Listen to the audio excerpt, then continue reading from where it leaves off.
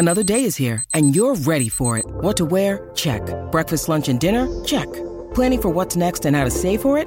That's where Bank of America can help. For your financial to-dos, Bank of America has experts ready to help get you closer to your goals. Get started at one of our local financial centers or 24/7 in our mobile banking app. Find a location near you at bankofamerica.com/talktous. What would you like the power to do? Mobile banking requires downloading the app and is only available for select devices. Message and data rates may apply. Bank of America N.A., member FDIC.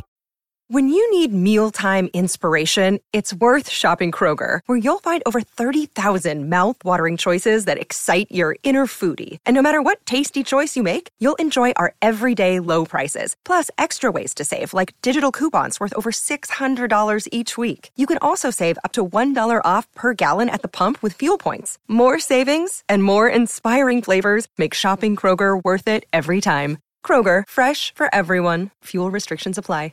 Hello, Next Picture Show listeners. Here's a friendly reminder that if you enjoy the Next Picture Show, you'll really enjoy getting more Next Picture Show by subscribing to our Patreon. You can unlock ad-free versions of the podcast for $3 a month and get bonus episodes on current TV, movies we don't cover on the podcast, and other topics for $5 a month. We currently have bonus episodes on our reactions to the Oscar nominations and our thoughts on the latest season of True Detective Night Country. To subscribe to our Patreon, please visit patreon.com/nextpictureshow. That's patreon.com/nextpictureshow. It's very difficult to keep the line between the past and the present. You believe that someone out of the past can enter and take possession of a living being? We may be through with the past, but the past is not through with us. Welcome to the Next Picture Show, a Movie of the Week podcast devoted to a classic film and how it shaped our thoughts on a recent release. I'm Scott Tobias, here with Genevieve Koski, Keith Phipps, but for the sake of this recording, call me Keith Podcast Phipps. Well, Tasha Robinson is away from us this week, but she's not mixing with college-age boys in Fort Lauderdale or Malia, which is a big relief to us based on this week's movies. In her place, we're excited to put on our Coke bottle glasses and play a little dialectic jazz with our special guest, Mariah Gates. Mariah is a freelance film and culture writer here in Chicago, whose work has appeared at RogerEbert.com, Vulture, The Playlist, and other fine publications. She also has a Substack newsletter called Cool People Have Feelings Too, highlighting movies directed by women. Hello, Mariah. Hey, great to be here. So it's only mid-February, but the year already feels long. So we've decided to take spring break a little early so we can all pile into cheap motel rooms by the pool, have some beach time, get our fake IDs out, and maybe meet that special someone. Surely the films we're talking about this week will reinforce this excellent plan of ours, especially for the women in our group. Right, Genevieve? Not so sure about that, Scott. The new British coming-of-age film How to Have Sex, written and directed by Molly Manning Walker, starts with 3 teenage girls heading to the Greek Isles for the best vacation ever. But it doesn't go quite as planned, at least for one of them. In the resort town of Malia, which looks a bit here like a European Cancun, the trio arrive looking for a week of drinking, clubbing, and casual hookups, but one of them is a virgin, and navigating these shark-filled waters proves to be especially perilous for her. How to Have Sex is about an environment where a combination of peer pressure, alcohol, and coercion can erode the boundaries of consent for young women who are just looking to have a good time. But these problems aren't unique to 2024. In the seemingly frivolous 1960s spring break romp Where the Boys Are, 4 women from a chilly Midwestern college head to sunny Fort Lauderdale looking for fun and romance too. But they each have their own trouble meeting a partner they can trust, and things get a whole lot darker than a movie like this would lead you to suspect. So this week, we'll hop into the Next Picture Show convertible and head south to Fort Lauderdale in search of handsome Ivy Leaguers and Where the Boys Are. Then we'll keep the party going in Malia next week with How to Have Sex. And then we'll probably never leave the house again. Please stay with us.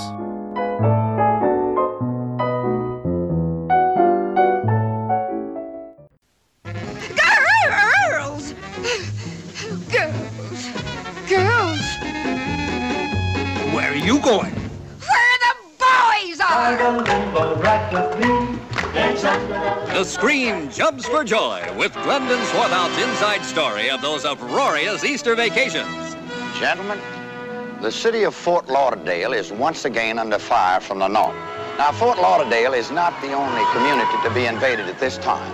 In Palm Springs and in Newport, on the beaches of the Mid-Atlantic, the students of America are gathering to celebrate the rites of spring.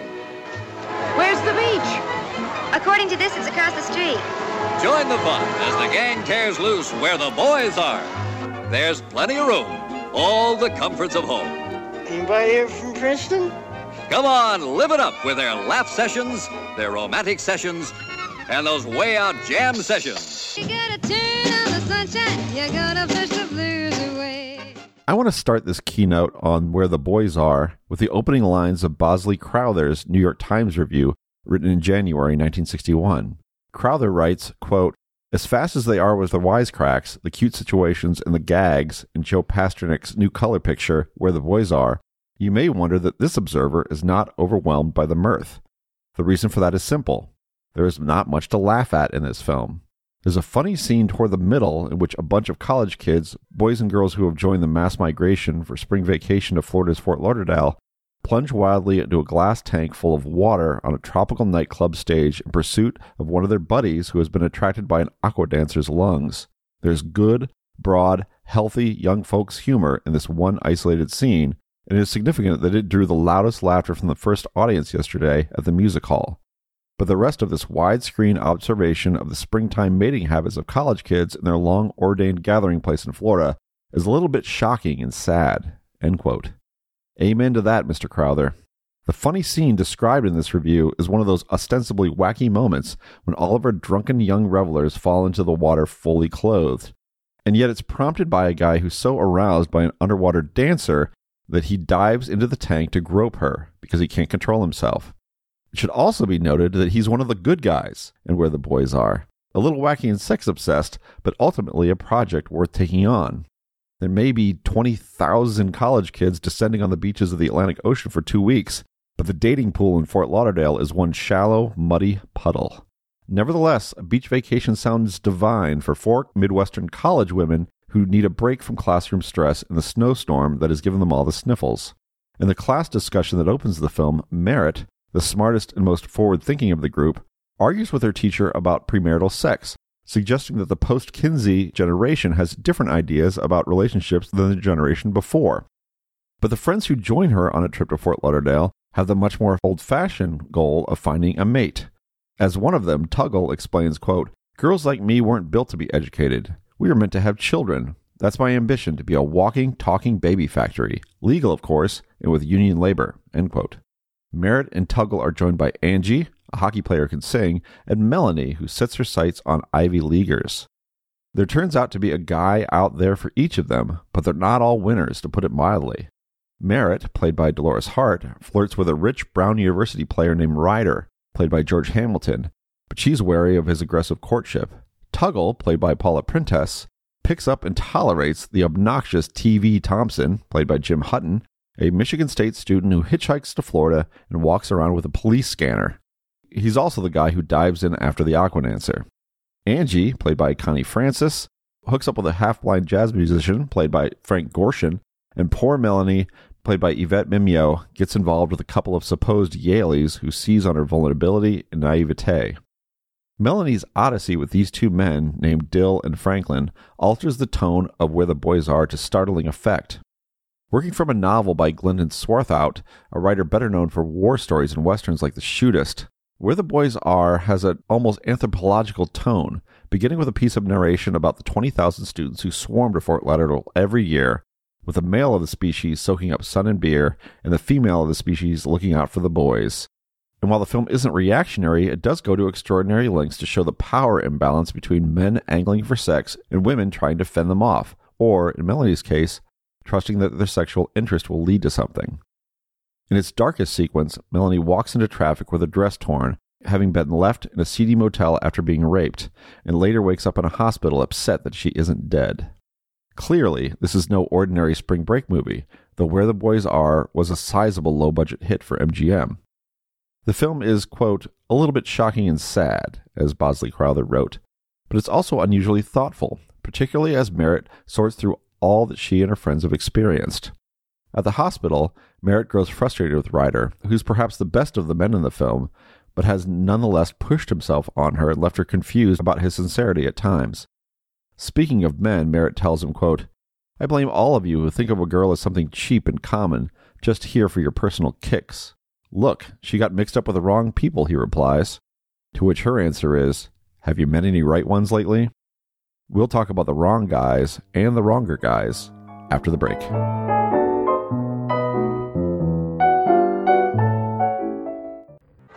What is it between you and that TV character? A potato chip orgy every day?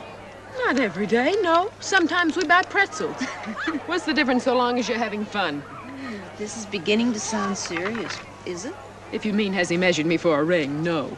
If you mean if he ever suggests it, I'd think a long time. Like about 20 minutes before flinging myself on his chest. You'd get married? Well, what about school? Girls like me weren't built to be educated. We were made to have children. That's my ambition, to be a walking, talking baby factory. Legal, of course, and with union labor. So I had never seen Where the Boys Are before this pairing, and I have to say I was a little shocked by it. Were you shocked by it too? And I guess this is a question for Mariah. How much does it deviate from other films of its kind? Because I don't think I've experienced that many. Well, first, I wanted to share, the audience can't see this, but I actually own Where the Boys Are on Blu-ray. So I've seen this movie a lot. And what's interesting is it's coming at this time where you're coming out of the 50s and you're coming out of the like very repressed post-war era, right? And sexual mores are changing and you're starting to see it first in literature and then in these adaptations. And the adaptations are a little sanitized. Like, for example, in the book Where the Boys Are, there's a whole section where they're like raising funds for Castro and his revolution. Not in the movie, but the sex is there and the consent lines are there. And you saw this in a lot of films in the late 50s, usually college age or just out of college, going on an adventure. So you had, or getting into the workforce. So you had something like The Best of Everything, which is another group of girls living together in a hotel and working, and bad things happen to usually the most innocent person. You have things like Rome Adventure. You have Three Coins in the Fountain. I think what's interesting about Where the Boys Are is it's the first one to really look at, these are basically teenagers, you know, they're all freshmen in college, as opposed to those earlier films where you're like, oh, you're to use that horrible phrase, free, white, and 21, right? These girls are not 21. They are teenagers. And it's really showing where the country's going to go in the 60s, where you had teenagers starting to experience the freedom that usually you would see in movies with, 22-year-old characters, right? And then it started this whole genre of the beach party movie, which became like stripped everything away, all of the like politics, all of the questioning of the changing values of young people into just, frivolous, frothy party stuff. And so I think your thought of coming to this movie thinking it's just going to be that is because you watched probably some of the films that came later that really stripped everything away. But there's this really rich period from like 1956 or so to 1962 where you had these films that are really trying to show how like the Eisenhower era is over and everything is changing in this country. And so you get something like the end of Where the Boys Are, where one of the characters really goes through the ringer, and you really don't expect that in like a movie. If you watch the trailer, you would not expect this at all because it's just hijinks in the trailer. Yeah, I think if you come to this movie backwards, like I did the first time through the beach party movies, you're like, you get to this like, what am I watching here? And is this better or worse? I'm not even sure. I think Scott's keynote kind of touches on the reading, where this is secretly a movie about how awful men are, which I think is a very strong reading of this film.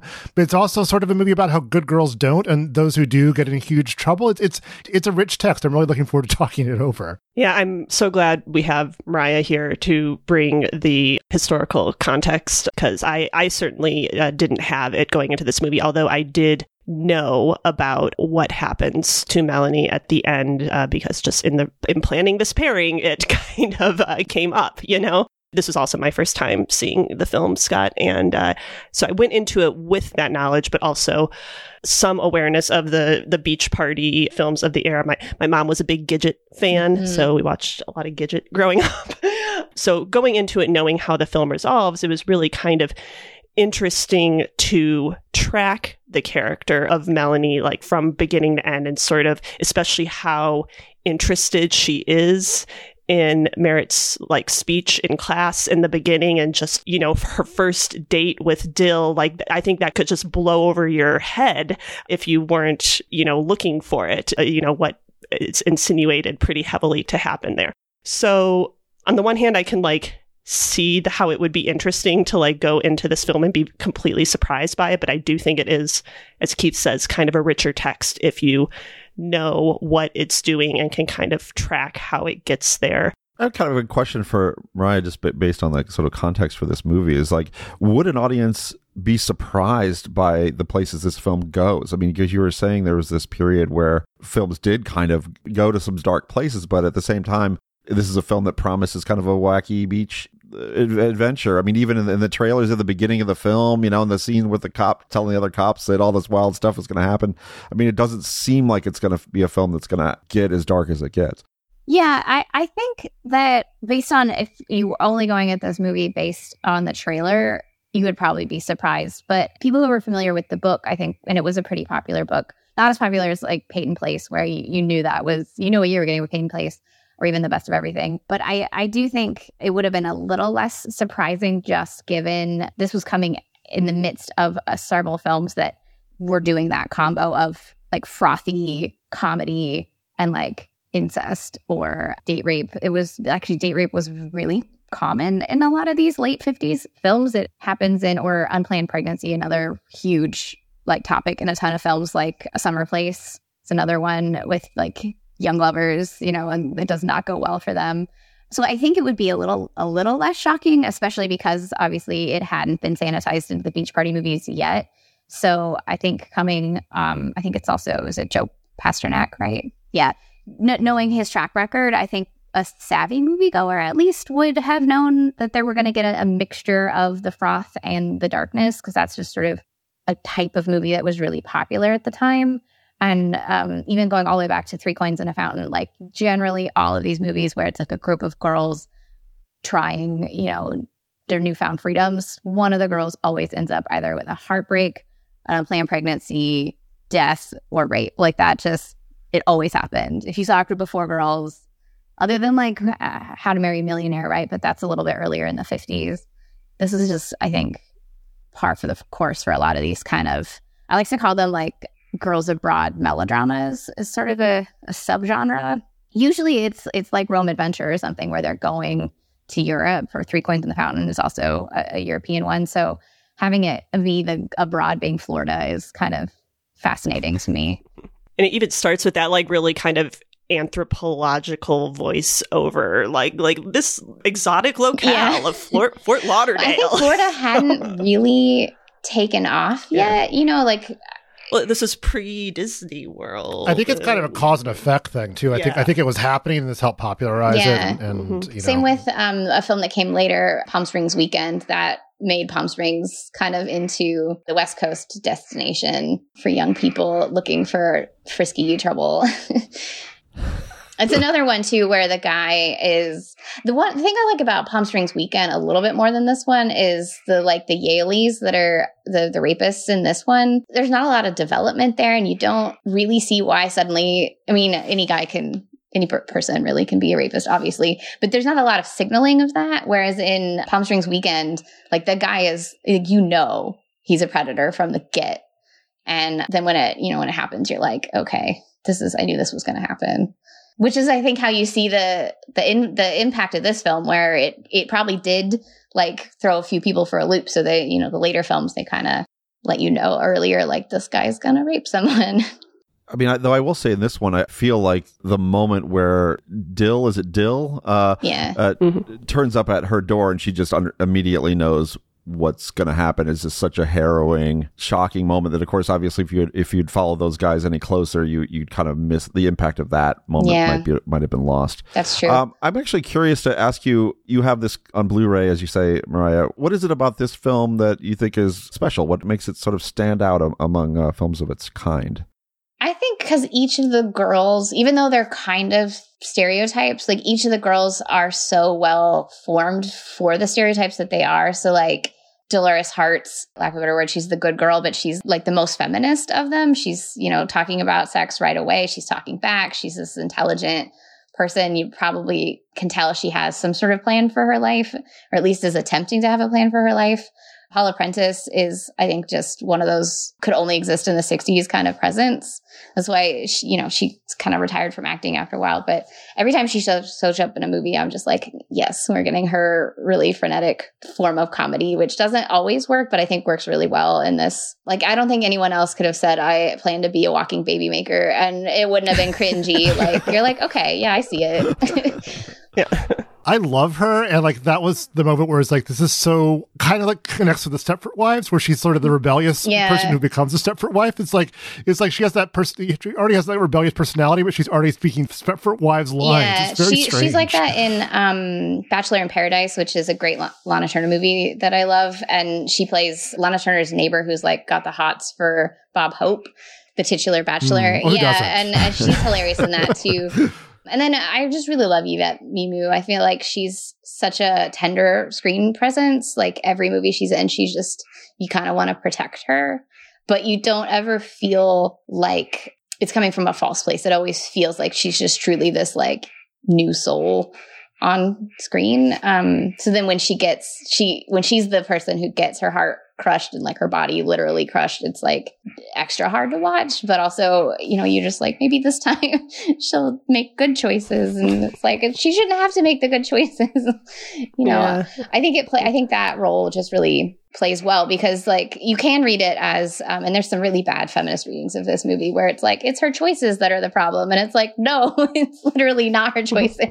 But it shows, I think, really well that she's someone who, like, in this transitional period between teenagers sort of having this freedom to explore their sexuality, if you're coming out of the Eisenhower era where they're not teaching you literally anything, you have professors who won't even talk about it.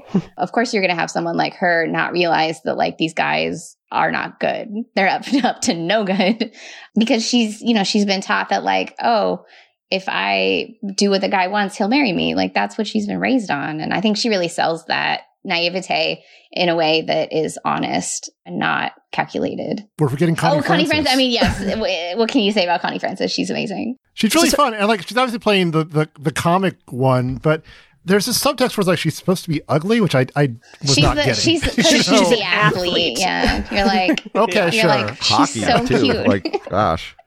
To go back to the character of Melanie and Yvette Mimieux and the way she just exudes a certain innocence, naivete, whatever you want to call it. Like, I do find the way this film pairs her with the character of Merritt so interesting, in that I think it's possible to read it as like Merritt influencing her into these situations, these quote unquote bad choices that she makes. And if I'm being ungenerous, I think that's like what the filmmakers maybe intended, rather than this sort of all men are bad reading that we can bring from a more modern perspective. And like, I do think like that is there as well, but I think it's a little harder to parse in between, like all these guys get, not all of them, but most of them get like charming moments too, especially Ryder, and TV, gets very quickly forgiven and redeemed in the end, So I think like, I don't want to put it necessarily in the context of like where this film is placing blame, but I think like it is maybe encouraging you to make a connection between the ideas that Merritt is espousing at the beginning and what ends up happening to Melanie, especially, in their scene at the end where Merritt is so upset and contrite and seems to feel guilty. Like she never like comes out and says it. But I think that's maybe how we're supposed to read that. I agree. I think she definitely is like espousing a lot of things that she's not living by, because she's like, I don't know, it's hard to read if she's supposed to be like fearful or, like she's just stuck in that same limbo where she knows she has these freedoms, but she has like hesitation, right? And it's unclear if the hesitation comes from a moral standpoint of like, I should stay a virgin, or if it just comes from fear of the freedom. It's kind of on the line there in the dialogue. Whereas Melanie, I think, is willing to embrace it, but in a way that she thinks, oh, if I go to bed with this person once, that means we're married, right? Which is that old school, save it to marriage. Well, this is the new marriage in her brain, I guess. emotional intimacy. Yeah. And you're like, oh no, because, this is like the beginning of modern day hookup culture where just 10 years later, less than 10 years later, 7 years later, you had just like orgies in the middle of fields and stuff. But like they're all this generation that's just stuck. And, I love that Merritt learns that like you can't espouse these things without, giving foundations and giving like advice and like, you can't just like be the leader and then actually not have any experience. Like that's not helpful to anybody. But to that point at the beginning, like neither is the professor. Like the professor is not helping anybody either. And that's her job.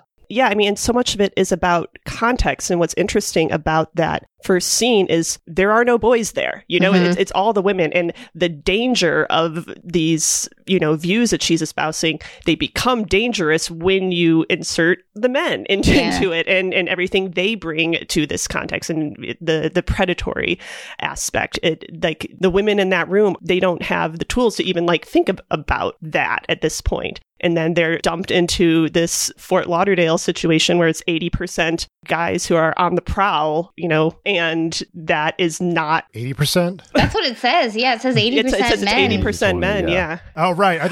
Sorry. Did I say 80% of that? No, 100% of the 80%. No, I think of the people 98% there. of the 2% are dialectical jazz musicians. Right.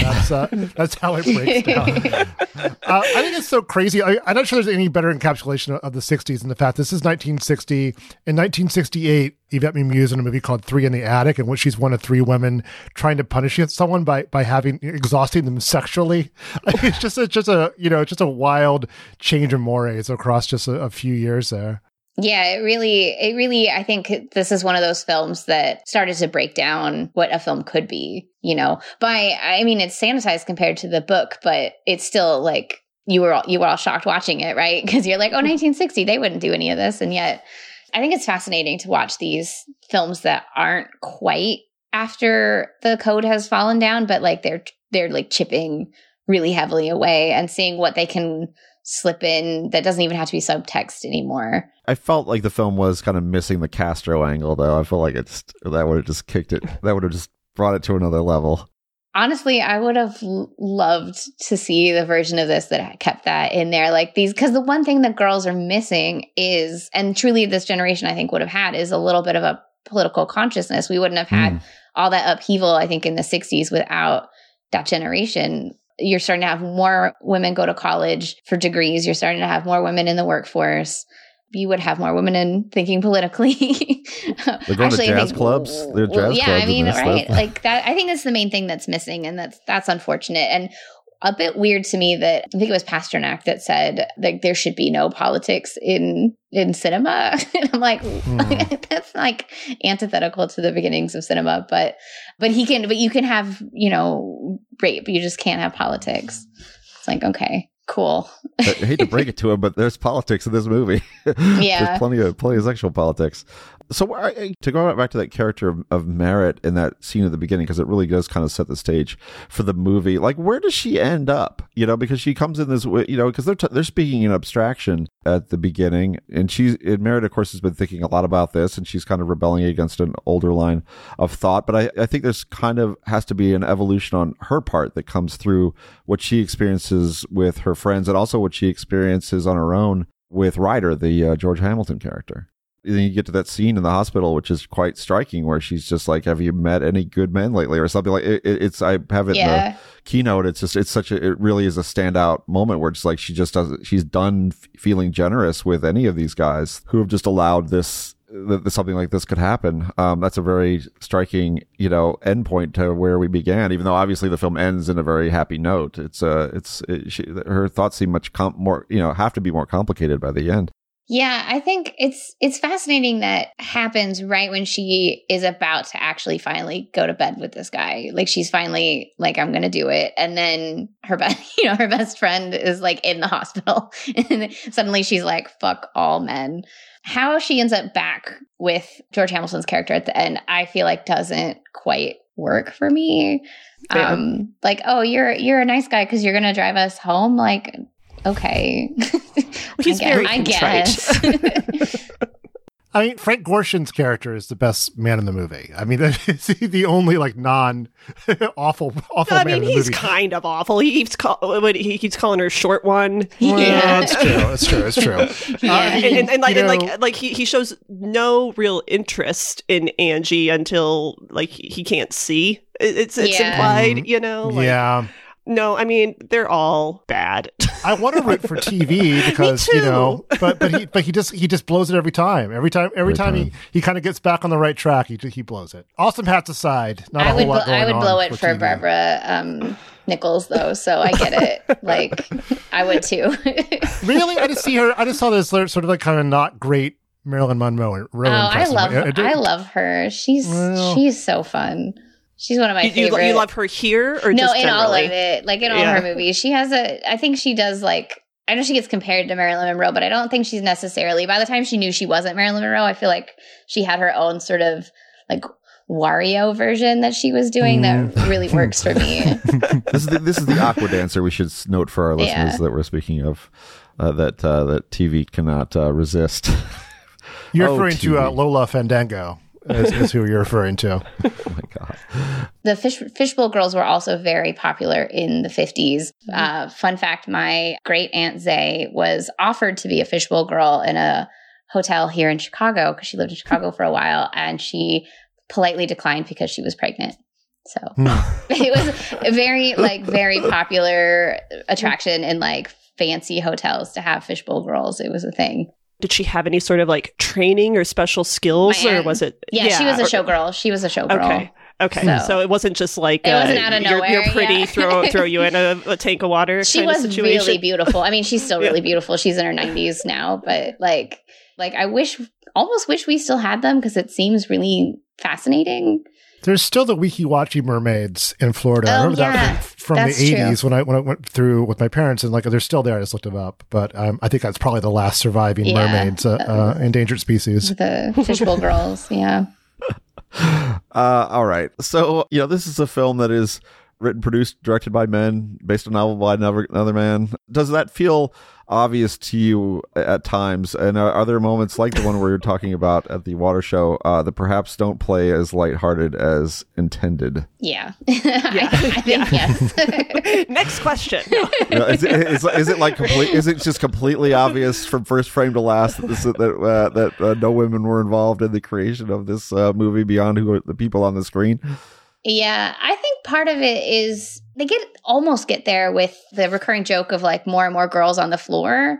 That's the closest I feel like they get to showing like the intimacy that girls often do in groups, or feel comfortable to have that many women in a room where they feel pity and the comfort.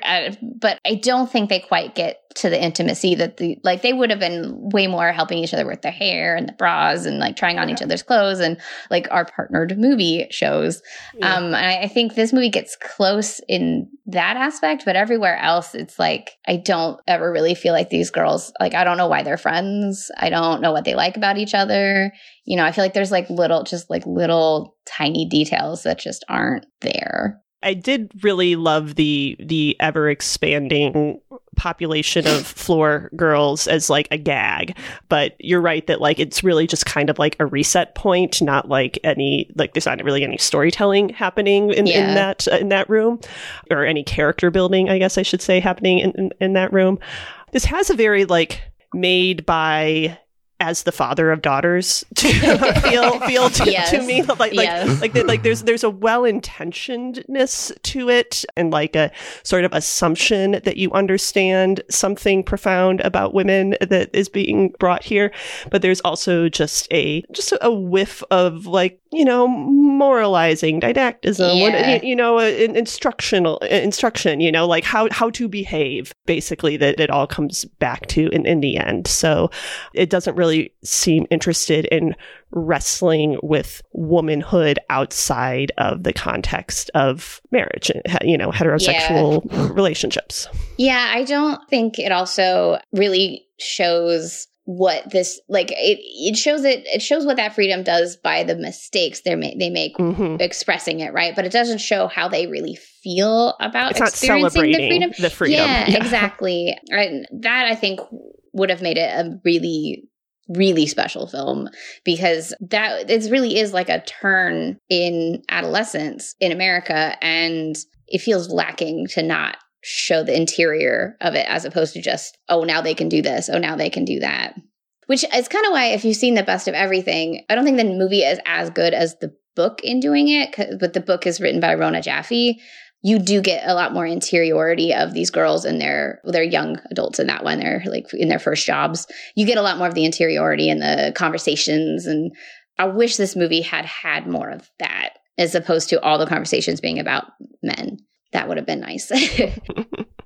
Well, I mean, so let's look at the other side. Let's look at who these filmmakers would be experts on, the men. What do you think of the men on offer here? Because we have our fake Yaleys who are vile. But what about Ryder, TV, and Basil? I'm going to take it back. I think the best man in this movie is Chill Will's police captain. He seems yes. to have a level head on his shoulders. Is he the one that's like, I wish I was dead at one point in the movie? Exactly. I laughed so hard when I was rewatching it. But I mean, these guys, Ryder, TV, Basil, they're bachelors number 1, 2, and 3. They seem like projects maybe to us, but are they in the film's eyes? Are these just good boys generally? It's a good question. I mean, I think Ryder's probably the most unambiguously, like, quote unquote, good guy. Like, he's got all the flaws that a red-blooded American male might have, and I don't think he's ever presented as someone dangerous. Yeah. I don't think any of them are any of the non-faux Yaleys are ever presented as someone dangerous, and that is an interesting choice in the context of kind of what I was talking about earlier, in that like this is a situation where the women should be on guard, but they don't know to be on guard, and in the kind of presentation of these dudes as like well-meaning undercuts that idea, if the film even has it, which I don't believe it does. Yeah, and I think like they're all supposed to be seen as like various types of marriage material. Yeah. You've got like the sure thing in Ryder. He's rich, he's handsome, he's ostensibly a good guy, and you've got the fixer-upper in TV, and then the dregs, what's left, I guess, in Basil. He's your alt boyfriend. Right, yeah. Your arty husband.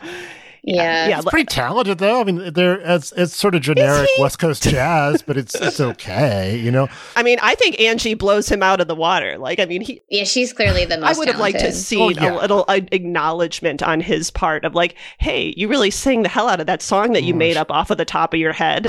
She's got a good voice. I did appreciate that one of the songs mentioned Satchel Paige. There's the acknowledgement that Black people do exist in the world. It's the only such acknowledgement in the film, best I can tell. Yep. Yeah. So then basically the standard that is being set here for quality men is not dangerous. That is the bar that has to be exceeded. Mm-hmm. In which I guess... But not obnoxious, okay, but dangerous is not, I guess, is sort of where this film lands. But you look at some of these interactions between Merritt and Ryder. I mean, Ryder is pressuring her. I mean, like he is kind of trying to get whatever he can out of her in a way that is, pretty a little dodgy. It's not that it makes her uncomfortable. I think the film is pretty subtle, I guess, about that, and about her trying to figure out her drawing lines and pulling away and trusting him and a little bit, but maybe not all the way. I mean, I think that's handled in a fairly nuanced way to give the film some credit, I guess. I would agree with that. And I think what the tension that's fascinating, and I don't know if it's purposeful, I would think probably in the book it's definitely there, is this idea of they are in this new place where, as she said, you can play house before you get married. However, there are still factors of American society that are going to judge you negatively should you do that, right? We're not in the free love era quite yet. We're not in Sex and the Single Girl. Like, that movie hasn't come out yet. That book hasn't come out yet. So there's still a little bit of judgment that this is the first generation. They're like that pioneering generation. At least the 30s, I think 20s, 30s, they also pioneered this. Like, the flappers were definitely sleeping around. But like there was a lot of repression in the 30s, 40s, 50s, right? So this is like this new generation openly going back to this like sexual freedom, but there's still that puritanical judgment. And so like someone like Merritt, who's from, I think she was from like Ohio or something, right? Her dad owns a drugstore.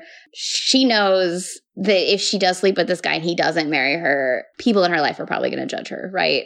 She might even be judging herself. And I think that tension is really interesting, and dated, but in a good way, like dated in a historical sort of artifact way of like, those choices are still, you have the choice technically, you have that freedom technically, but there are ramifications beyond just like reputational ramifications are still there. And these girls are trying to, navigate that without the help of literally any of these adults, because they're the ones like setting down the tension, creating that tension. It's really interesting. And I think, didn't she mention the Kinsey report, like very briefly at the beginning, right? So it's before that was really embraced. Like, it sends her to the dean's office. She's ready. How dare you read the Kinsey report? She may not be able to go back to school. It's really a fascinating movie because it has all this fluff and then it has all this really serious stuff. And it's hard to decide how much of how politically interesting it is was purposefully politically interesting or just is in retrospect. As far as that tension, I mean, I think it's almost all in that scene on the boat, which is such a standout scene. On the putt-putt, I'm sorry. But another kind of interesting element of that whole conversation is like her openness about going on a lot of dates and being frosh queen. Like, I don't know if there's like a deeper insinuation to frosh queen that I don't know about, but it's certainly like he certainly seemed to be like feeling out how permissive and experienced she is in that moment. So I guess like I will give Ryder a little bit of credit for like asking the questions and not just assuming. However, all of that credit is immediately stripped away when he has to point out that his IQ is 2 points higher than hers. And that's now he's dead to me again. I also do like, to your point, like earlier in the first scene, she talks about all the different, like she calls it making out. And then she goes through literally what they called it in the 20s, what they called it in the 30s, what they called it in the 40s. Like my mom went to school in the 60s, so she would have been a little bit younger than these girls, but she still called it petting because I think her mom called it petting. And I'm like, what?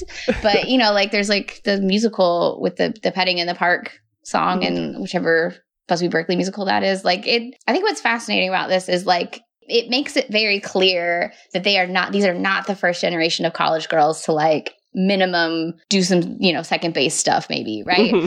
But they're the first generation that are openly doing it. Like this is like everyone, they're just out on the street, they're in the sand, and I think it's an interesting way of showing that like this isn't as radical as it seems. It just seems radical because they weren't really able to show it in movies for decades because of the production code.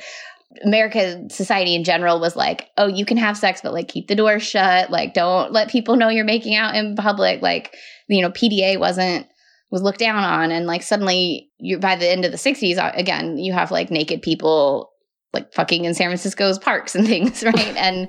And this is that kind of that watershed of like, we know we've always been doing it, grandma made out with grandpa, like we're just going to show that we're doing it now. And I think that's an interesting aspect of this movie. Part of the reason I like rewatching it is just seeing all the different ways that it sort of is that key between what was happening but hidden and what is happening and not hidden anymore. Just every time I watch it, there's always like a new little line that I didn't notice. It's also like, it's kind of genuinely funny in some places. like I said, like I did like the gag of there like always being more girls on the floor, and TV as, kind of much of a cad as he ends up being is, a funny presence. I guess it's not an unfunny movie for, all its serious aspects. So I guess I want to give it its due in that respect. Yeah. And Connie Francis is great. Like she really is like a little Judy Garland. She's like such a fun presence. But again, she's like the fun girl. So she's not the one you date. It's like, that's annoying. So I wanted to get into the setting a little bit because that's kind of a big attraction of this film. And also, a bit of fascination for us kind of looking back on Fort Lauderdale as it's depicted here in the early 60s and maybe what we know about it now. What stood out for you? I mean, what about how men and women relate to each other? in this setting, and what elements, I guess, of the film are period specific and which ones are kind of evergreen when it comes to this slice of spring break mayhem / paradise. I feel like the bikinis are evergreen. I know the bikinis were only like 10 years out in the market, I think, at this point, 15 years, something like that. But like they're always in bikinis. These girls are always showing their belly buttons. Like that's definitely their back. Like, there's one. There's like one shot of, I think, is it Tuggle or it might be Merritt. Like she has like a backless dress on. It's just like it's really good. It's very racy. Like a lot of skin in this. It seems tame today, but like there's a lot of skin in this movie for 1960. I think that's fascinating. And there's some of those bikinis are so cute, not to get too girly, but like I was like, I wish I had. Oh yeah, so many fit and flare dresses. Like it's her like pink play suit that she, I want that play suit so bad. As far as the setting, I just want to clarify, like this is mostly sets, right? I'm sure the hotel is, and I think maybe like the opening and closing shots of the beach are maybe location, but like everything else seems very set-like to me. Unless there's a few shots of like all the traffic there by the beach. That's obviously shot on location. I really treasure all the location stuff that is in this, and I think it is well deployed to give the illusion that you're somewhere you're not. But like at the end, there's a shot of Merritt and Ryder on the beach. And then they immediately could tell that they're just on a set with a bunch of sand on it, movies. Yeah. It's the illusions they create.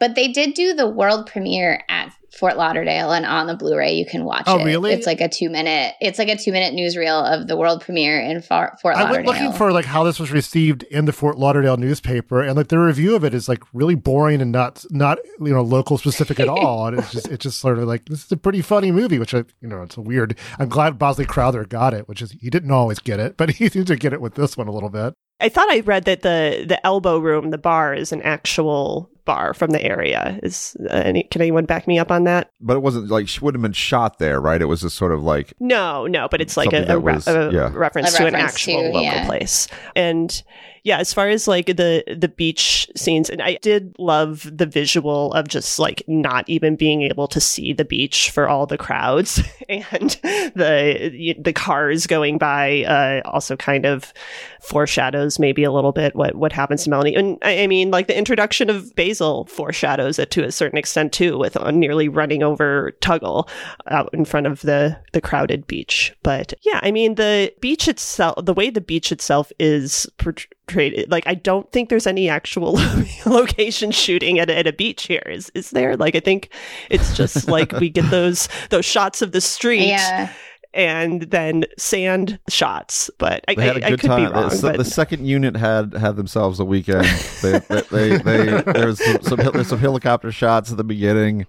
They got a little streets. They got some street scenes, and then the rest is movie magic, I guess. They call it good. Very pre-Steadicam helicopter shots too. It's like I was a little nervous those opening shots. We're going to be okay. That's right. This is helicopter crashing. About to just go into the. Crash into the water, but it's nice, you get to see like these beach towns. They have these little canals and stuff where people live, and it seems nice. But Fort Lauderdale will get a little rowdier over time, though. I do know that. But things are going to get quite rowdy, I would say, in our next pairing. So we're going to wait until next week to bring Where the Boys Are back when we talk about the new film How to Have Sex. Until then, we're going to get into feedback.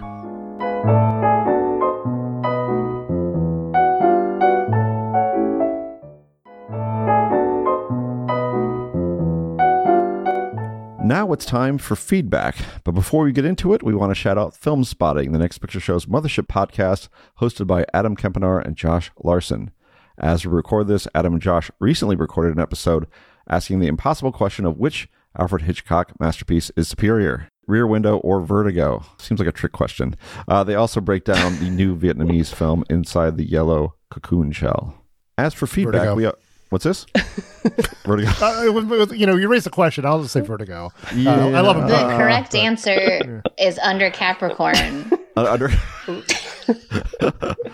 actually really like that movie. I also have that on Blu-ray. Mariah's on Under Capricorn Island over there. She's got a nice beach, nice setup there. Nice. It's one pure, ticket for pure one. sand beaches on Well, I mean, if we want to get into it, I think I remember on Film Spotting appearance once, Mariah, you said that you don't particularly care for Hitchcock at all. So this is... No, I don't. I have a handful that I like. All right, that's a whole other podcast. I just took my kids to see Rear Window at a Music Box, and it was a glorious experience. It was their first. It was like the perfect. It's a my first Hitchcock kind of experience, and so it was theirs, and they loved it. As for feedback, I saw that with my wife. Oh, okay. Go ahead.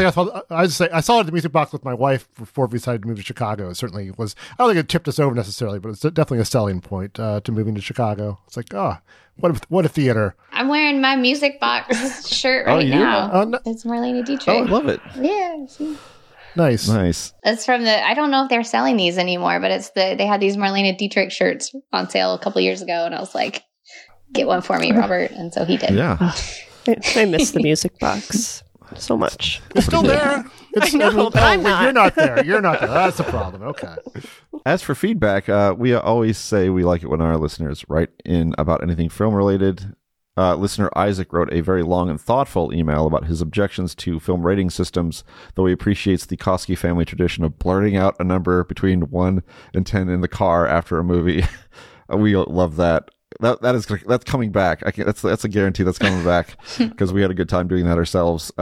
Which you mentioned it. So we can't read his letter in full. But Keith, do you want to share an excerpt? Quick Kosky family method. Vertigo. 3, 2, 1. I'm gonna say 10. 10. Yes. All right. No, only me. Okay. All right. Fine. No, that's 10 for me. Getting back to the letter. Sure. Isaac writes, not only is film rating reductive, it is inherently flawed. If I rate Citizen Kane and Airplane both 5 stars, does this mean that they are equal films operating on the same level? Every film one rates must enter into a network of relation if one attempts to claim objectivity, which of course one cannot. Each rater devises their own system, but how much weight do you give to a plot versus production design, especially when a film itself may weigh them differently? There are far too many factors to take into account, especially when funneled into a single number. I believe context about a critic is essential too, even beyond evident biases like, quote, a certain strain of white man hates Barbie and Saltburn, unquote. If I read a rater review on Letterboxd and then click on that user, I can see all their other ratings, not to mention what they have and haven't seen, which really highlights their relevance or lack thereof to my own taste. I'm also resistant to internet ratings in general, which turn us into consumers who either A, wisely identify a product that is worth our precious limited time and money, or B, get cheated by hawkers of faulty merchandise. How can art be assessed in this sense? Films deal in qualities, not quantities, emotions, not functions.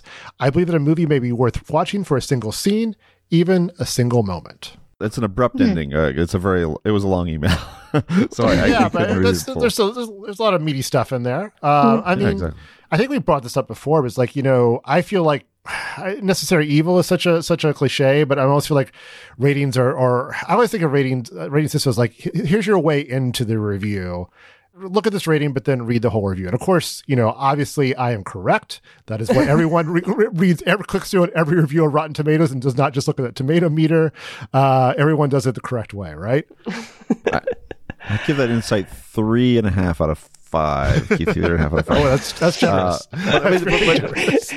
I would say this person, though, does kind of say here, if I read a rated review on Letterboxd and then click on the user, I can see all their other ratings. That sounds like that. I mean, that to me sounds like it's useful for something, isn't it? I mean, it's almost it can be a kind of a thumbnail sketch that you can kind of expand from. I don't know. I don't mind. I understand the objection to but to the other part of his letter, like, you don't know what context they are making those ratings in and Sure. what is important to them in a film or not, so its usefulness is limited in that respect. But it's always going to be, I mean, usually they're attached to something. If they're attached to nothing, then you're not going to get much of anything. But usually they're attached to some piece of opinion, yes. maybe they don't need to be attached. Maybe you just need to kind of read and glean what you're going to glean, and that's fine. It's not necessary, but I don't necessarily have an objection to them, I guess, as others might.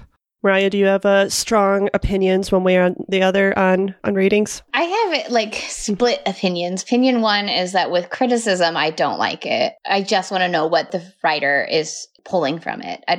That's why like the New Yorker, like Richard Brody, never rates the movie, right? He's just pontificating. And sometimes he goes off on like randomest tangents. And I really enjoy that because I feel like I'm really engaging with him as a writer and he's really engaging with the film, right? So I don't like it when I have to put like, I rate a lot of, my like beat at Roger Ebert for the most part is like this like C-level movies, a lot of bad rom-coms, that kind of stuff, a lot of terrible sci-fi movies. But sometimes there's something really interesting and I'm like, I was really interested in this, but I can't in good consciousness on a 4 give it a 2 or 3. So I have to give it a 2.5 and then I have to decide is a 2.5 negative or rotten on Rotten Tomatoes, and I hate that. I don't like it. I don't like it at all.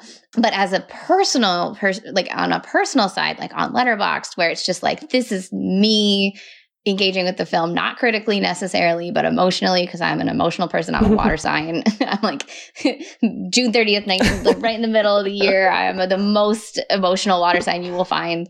And so I give a lot of 5s if I just love a movie. Is it because sometimes they're terrible. Sometimes it's a terrible movie, and I gave it 5 stars because I loved it. Where's the Boys Are at? I think I gave Where the Boys Are a 4 on a 5 scale. So there you go. So like Citizen Kane has 5 stars, and like I don't think this is a terrible movie. It's actually a good movie. But Age of Adeline has 5 stars, and I stand by that. They're both 5-star movies in the world of Mariah. I have watched that movie probably as many times as I watched Citizen Kane. I think I gave that a positive review at the Dissolve, and there were some very unhappy commenters. It really is. It's a good movie. It's a good movie. But it really is, I think, not helpful in criticism because I think it creates a binary, and a lot of people just look at the number or look at the star rating or the grade, and they don't necessarily engage with the reading. And I think I agree with Isaac about that. Like, I think that has created problems.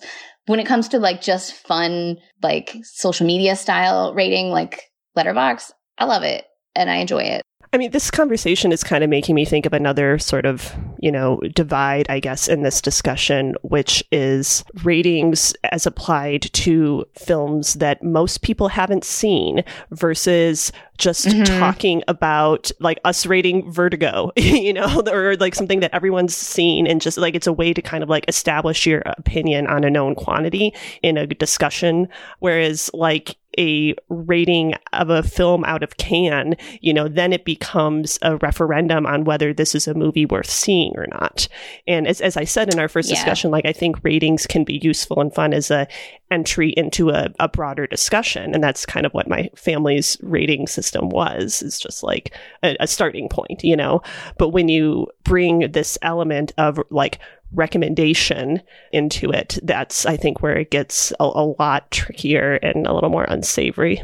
Yeah, and I think with more difficult films at film festivals, films that maybe take a couple of watches to really figure out what the film is doing, putting a grade on it, if you've only seen it once and you have festival brain, that can like jettison the whole movie for a bunch of people that might have actually liked it if they were able to engage with it without thinking, oh, well, so-and-so out of Cannes gave it a C- or whatever, I agree. I don't think it's necessarily helpful in every circumstances, but in other cases it is helpful. So that's why I don't have like a hard and fast. It's like sometimes rating is great. Sometimes it's terrible. Ratings. 3 stars. Complicated. Well, the show review does get 5 stars from me. I love the show review. So that's another thing. So I wanted to share another piece of feedback, very short, about the film Self-Reliance, which we had recently paired with 10th Victim. Listener Russell... I love that you included this, Scott. wrote simply, I love your show, but the choice of this movie must be the worst choice in the history of the show. And I guess my first response to this would be, Russell, it's January. we didn't have a lot of options. Self-Reliance or the 10th Victim? Self-Reliance. Okay, sure. All right. But Russell had me going through the archives to see which new film might actually be the worst. The criteria for me is a film that nobody really liked or cared about, either on the show or in the public sphere. The 3 I came up with: Reminiscence, How to Build a Girl, and Baywatch. Those are, I think, those are all worse. What do you think? Did you all go plumbing through the archives as I did? So the one that immediately came to mind was How to Build a Girl, because I didn't think it was very good, and I did not learn how to build a girl watching this film. It was really successful on 2 levels.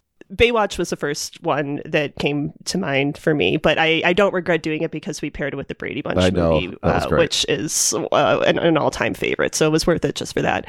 The only other one I debated raising was The Meg, but I feel like you can't really make an argument for that not having a cultural footprint since it got a sequel. We did The Meg? What did we did Jaws and The Meg? We did Jaws and The Meg. Okay, yeah. Oh, man.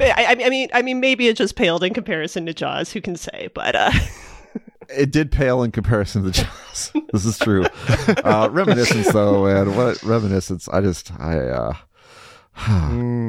think I was on that one. I don't know that. I can't remember what we paired it with. I don't recall. So that would support your point. I've never seen Baywatch. So should I watch Baywatch? Is that what you're saying? No, just watch Brady Bunch movie again. Okay, it's really bad. But the Brady Bunch factor did make that a fun pairing. So that's the part of it too. It's just like maybe we could do something cool with it. When the film is weak, and I think that was the Self-Reliance thing too. It was fun to talk about The 10th Victim. I kind of like Self-Reliance. It definitely was not the worst film we've done. Made me laugh. I think I was coldest on it of everyone, but like in a lot of these examples, like How to Build a Girl, we paired with Almost Famous. Baywatch, we paired, like I said, with Brady Bunch movie. Meg, we paired with Jaws. What do we pair Reminiscence with? Eternal Sunshine, pretty good movie. Eternal Sunshine, yeah. So like all of these are being put up against like classic movies. That's the premise of the podcast, obviously. But, in the case of Self-Reliance, it's being put next to 10th Victim, which is like, it's more of an oddity than necessarily a stone cold classic, the way all those are. I mean, maybe some would argue against Brady Bunch movie. I certainly wouldn't. But yeah, so I think like that, like it just like it lowers them even more sort of in the calculus when you see like what we compared them to. I guess it just they pale even more by comparison. Well, we won't do it again. We will never. Of course, we're going to do it again. No, only good movies. 3.5 stars or above from here on out. That's right. And we don't know what we're getting into sometimes. We just like, this looks like what might be good for us. Well, we always appreciate when our listeners share their thoughts or recommendations. If you feel so inclined, we can feature your response in a future episode. To reach us, you can leave a short voicemail at 773-234-9730 or email us at comments@nextpictureshow.net.